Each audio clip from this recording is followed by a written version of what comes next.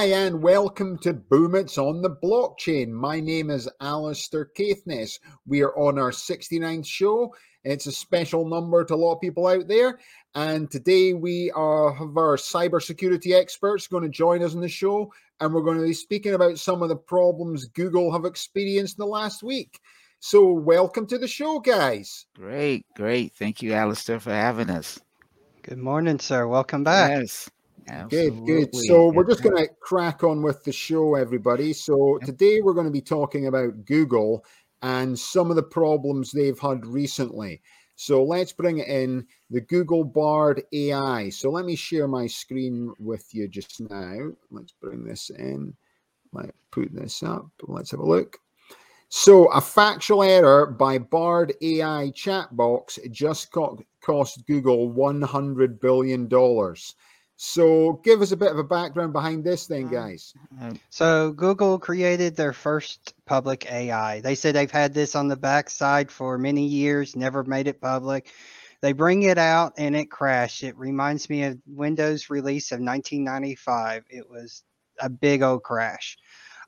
It did not pull accurate information. It was not very complete. In fact, some of it was so far off that people could find faster results using Microsoft Bing. So it was a very dangerous thing.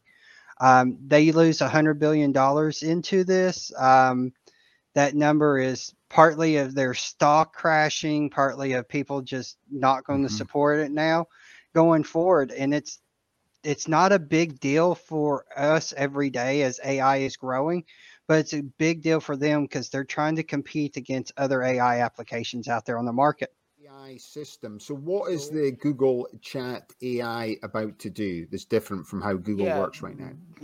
Just like ChatGPT is where they're trying to go. I like to use the term operationalizing the analytics piece, right?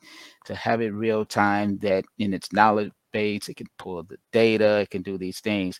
And what's happening now, it's still in its early stages, right? And, when you're training the data model and et cetera, it takes time to perfect it. And if you're trying to rush just to market, and you're not really testing it, right? Because when you're building data models, right, you have to really you have to keep going over it, repeat until you get it to perfection. You can't just deploy something really fast. This AI doesn't really, when it comes to natural language processing and things of that nature, and you want to, at the same time, you want to operationalize this analytics piece to real time, and where like ChatGPT, you're perfecting it, right? We like to use the term generative AI, right? And that's what they're trying to do, Google, but it takes time, and when you're trying to rush to go to market with it, this is the results. This is the problem that you get when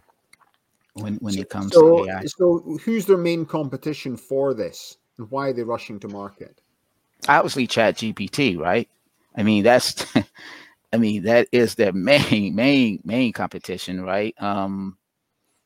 Yeah, I mean, just it all boils down to, in your back end, you're in that area of the analytics, your data scientists, the AI folks who really understands, of building data models and really understanding the machine learning aspects. And I know I'm speaking a little technical and everything, but understanding the algorithms, and then you're wanting to operationalize this, right? I would say ChatGPT is doing a great job at that. So with this generative AI, that rush, right? And this is what you see going on. But yeah, with Google, ChatGPT is just like their main competitor. So I was going to say, Microsoft came out with another AI that uses your search engines, kind of like Google's AI uses. It uses search engines to find the information and tries to correlate it.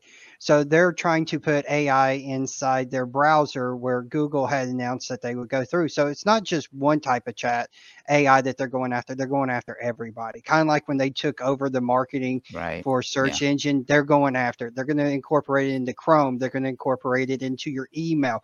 They're going to get into those nitty gritty areas and doing. So this AI is actually competing on multiple fronts and things like that. But yeah, ChatGPT is their biggest competitor right now. But the Google Chat is going to be so much function into everybody's. Combining audio, text, and etc. And then how's that going to affect Apple? It's going to make a big effect on Apple. Here's why. Apple's been leading in areas of, the software and hardware of it. And Apple leads in privacy when they start putting Chrome on the devices, when they start putting Microsoft Edge on devices, when they start incorporating emails through third party. It's going to affect them heavily because what it's going to do is violate Apple's privacy. Apple now has to start developing an AI to compete against this, to keep privacy, to compete against in the market of changing every day in this aspect. So what are they going to have to do to combat this then, John? Are they going to have to acquire someone else out in the market, or what's going to work? Well, they're going to acquire. Apple loves to buy people up and use it. That's going to be a big thing. Also, another thing that they're going to do is they're going to have to bring in more developers into this area, unique developers into IA, data chaining, blockchaining. All this goes into this IA format. Yeah. And then they're going to have to bring in another set of security experts in just privacy security to make sure they keep that Apple brand of security. Yeah, it's AI, John, not IA. I know. Sorry, I see the your board here. I was reading it's AI. Sorry, my bad. Not a problem at all. So let me bring in. So this is like the first problem that Google's dealt with this week. So let's bring in the second, which is another major problem with Google right now. So give us a bit of background how this has actually happened, John. Yes, so this is where a cell phone was taken over and it was transferred to another SIM card, and all the information that was coming across that phone was sent to the new SIM card. It's called SIM jacking. Google's not the first to have it, but they were exposed as one of the biggest things. And it wasn't just happening to one individual, it's happening to hundreds of individuals on this aspect. So what it did is it gave people access to their MFA, their emails, their passwords, their bio, fingerprints, all whatever was on their cell phone was transferred to this new SIM card. So how much should people be worrying about this at home then, John? Well, I mean, it's something you've got to watch out for. Is it something that you're going to have to be watching more in the future? Yes. As we do more and more off our cell phones and more our cell phones become our computers versus, having a standard PC, you're going to see this grow. The Google, AT&T, Verizon, they need to be stepping up and helping prevent this too, because it's not just your name that's going to go down, it's their name going to go down, because we buy the devices from them, we buy the SIM cards from them to be put on their network. They need to provide the protection. Yeah, I had a bit of problem with T-Mobile this week as well. My phone just cut out for basically 18 hours, and up came the message, just SOS. And when I contacted T-Mobile eventually, I went through and I went to the faults line. They said 80,000 people were without service in Southern California during that period, John. And it's amazing. You lose your life basically for 18 hours. And then I contact T-Mobile and they said, yeah, sorry, our engineers are working 24/7 to fix it. I went, how long is it going to take to get fixed? 72 hours. Yeah. But I'll tell you what we'll do. We'll give you $40 off your bill, Yeah, so and that's not good enough. And in this day and age, that's truly not good enough. You were one of the few that got hit, and I say few because 80,000 compared to the hundreds of million people they have. and that's how they're going to view it. You were some of the few, but you're not. T-Mobile's not the first company that's experienced this. AT&T goes through this. Verizon just did it in here in the Nashville area, where people were down for almost a day doing the same thing. It's, there's no backups, there's no redundancy across the network, there's no protection across the network. So when these engineers make a mistake, it affects everybody and nothing happens. Nobody sees anything out of it except for us losing our entire life for that day. Yeah, when I was a student, I used to work for British Telecom in Mhm. the faults department. So it was BT faults in Aberdeen in Scotland. Now, when it rained, and it rains in Scotland a lot, basically you would get thousands of faults. There'd be a sign up. We have currently got 432,000 faults in the UK. And then the rain would stop and the lines would dry up. It was the old sort of copper lines that, they transferred it before, but before it was fiber data. And then suddenly people's faults would stop happening again. But it was crazy how much it was back then. And the technology back then was, not very advanced. You're going back Right. to the late 1990s, basically, 95, 96. That's showing my age. But at the time, and everyone would phone in and they would go, and I've never said sorry so many times in my life, because you would have a headset and there would just be, the minute the call was released, another call came through. There's no pick a call. It was just like the next person. I've been on the phone waiting 46 minutes. Yeah, and I get it, and I feel sorry for the customer service reps because they're going to get the brunt of it. I really do, and I apologize to you if I ever was over there and made that call to you. But it's not just the fact that the customers are losing it; businesses are losing revenue. So much is done off a phone or an application these days that Verizon, AT&T, T-Mobile, they're not just losing customers, they're losing revenue, prices, and things like that. So it's got a bigger effect. But then who's the actual blame for it? The application trying to get to your bank to, move money around so you can pay for dinner and it's, you're down versus, the guy that's got to pay for his son's child care can't pay for it because the phone's down. So who's actually to blame? Is it the phone? Is it the person not carrying cash or debit card with them? There's just so many unknowns into this, but it really does affect everybody's life when this happens. Oh yeah, and it's as Mila was saying, it's like a loss of service can cause loss of revenue. Revenue, And I get that as well. And I remember the amount of people I would come in, and then I actually started reading. It was BT annual reports, so we're uploaded into the system. So I started to put them into the system and reading them back, and they were basically cutting the amount of engineers had, but increasing the amount of people who worked in the customer service. That's basically, so how can that actually be? How can you expect to offer the same service whereby you've got more and more customer service people, but less and less people working behind the scenes? That's what we're going through right now. I mean, everybody's cutting hands, cutting feet, cutting people. We're experiencing that heavy loss right now in the economy. You got to work harder with fewer people and expect higher revenue, higher processes out of these people. It's going to create massive burnout in the next couple of years. So you're going to see it, and it happens every so many years, anyways. Yeah. Here's Daniel back. I know he's having some technical problems as well. Yep. Anything to add on that at all, Daniel? Yeah, absolutely.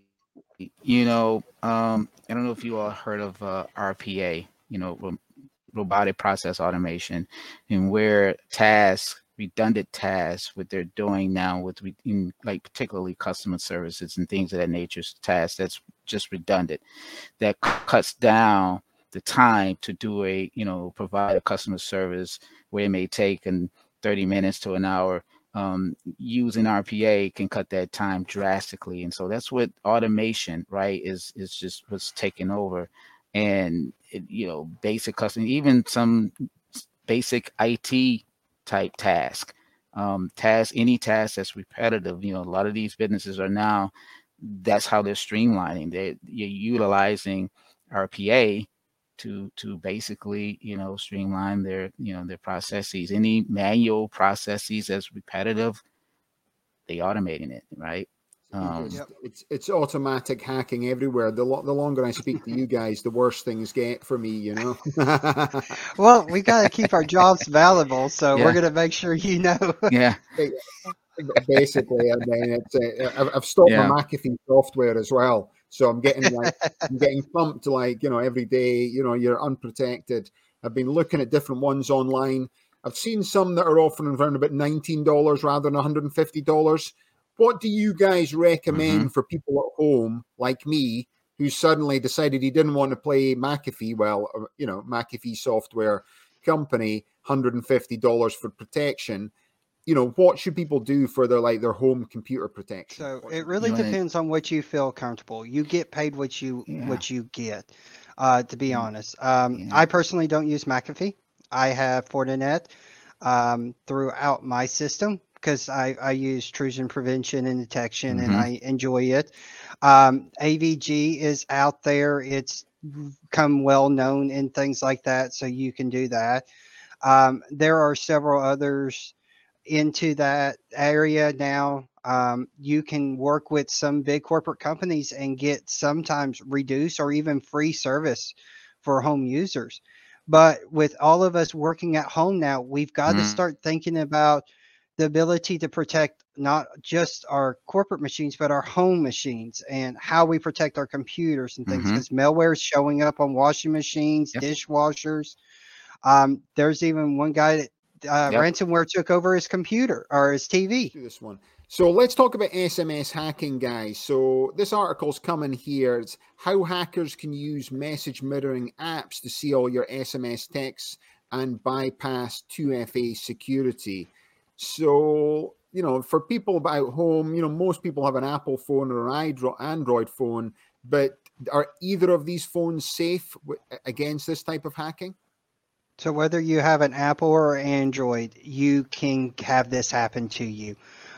These are usually sent through a messaging application, WhatsApp, Facebook, you know, LinkedIn. Somebody asks you to download something, you download it, you give them permission to your device, and it runs through. It's really not set to a particular phone or carrier.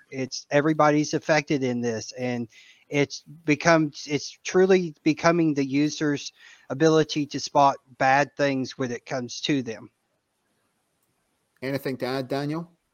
Yeah, exactly. Like John said, security awareness. Not downloading third-party apps.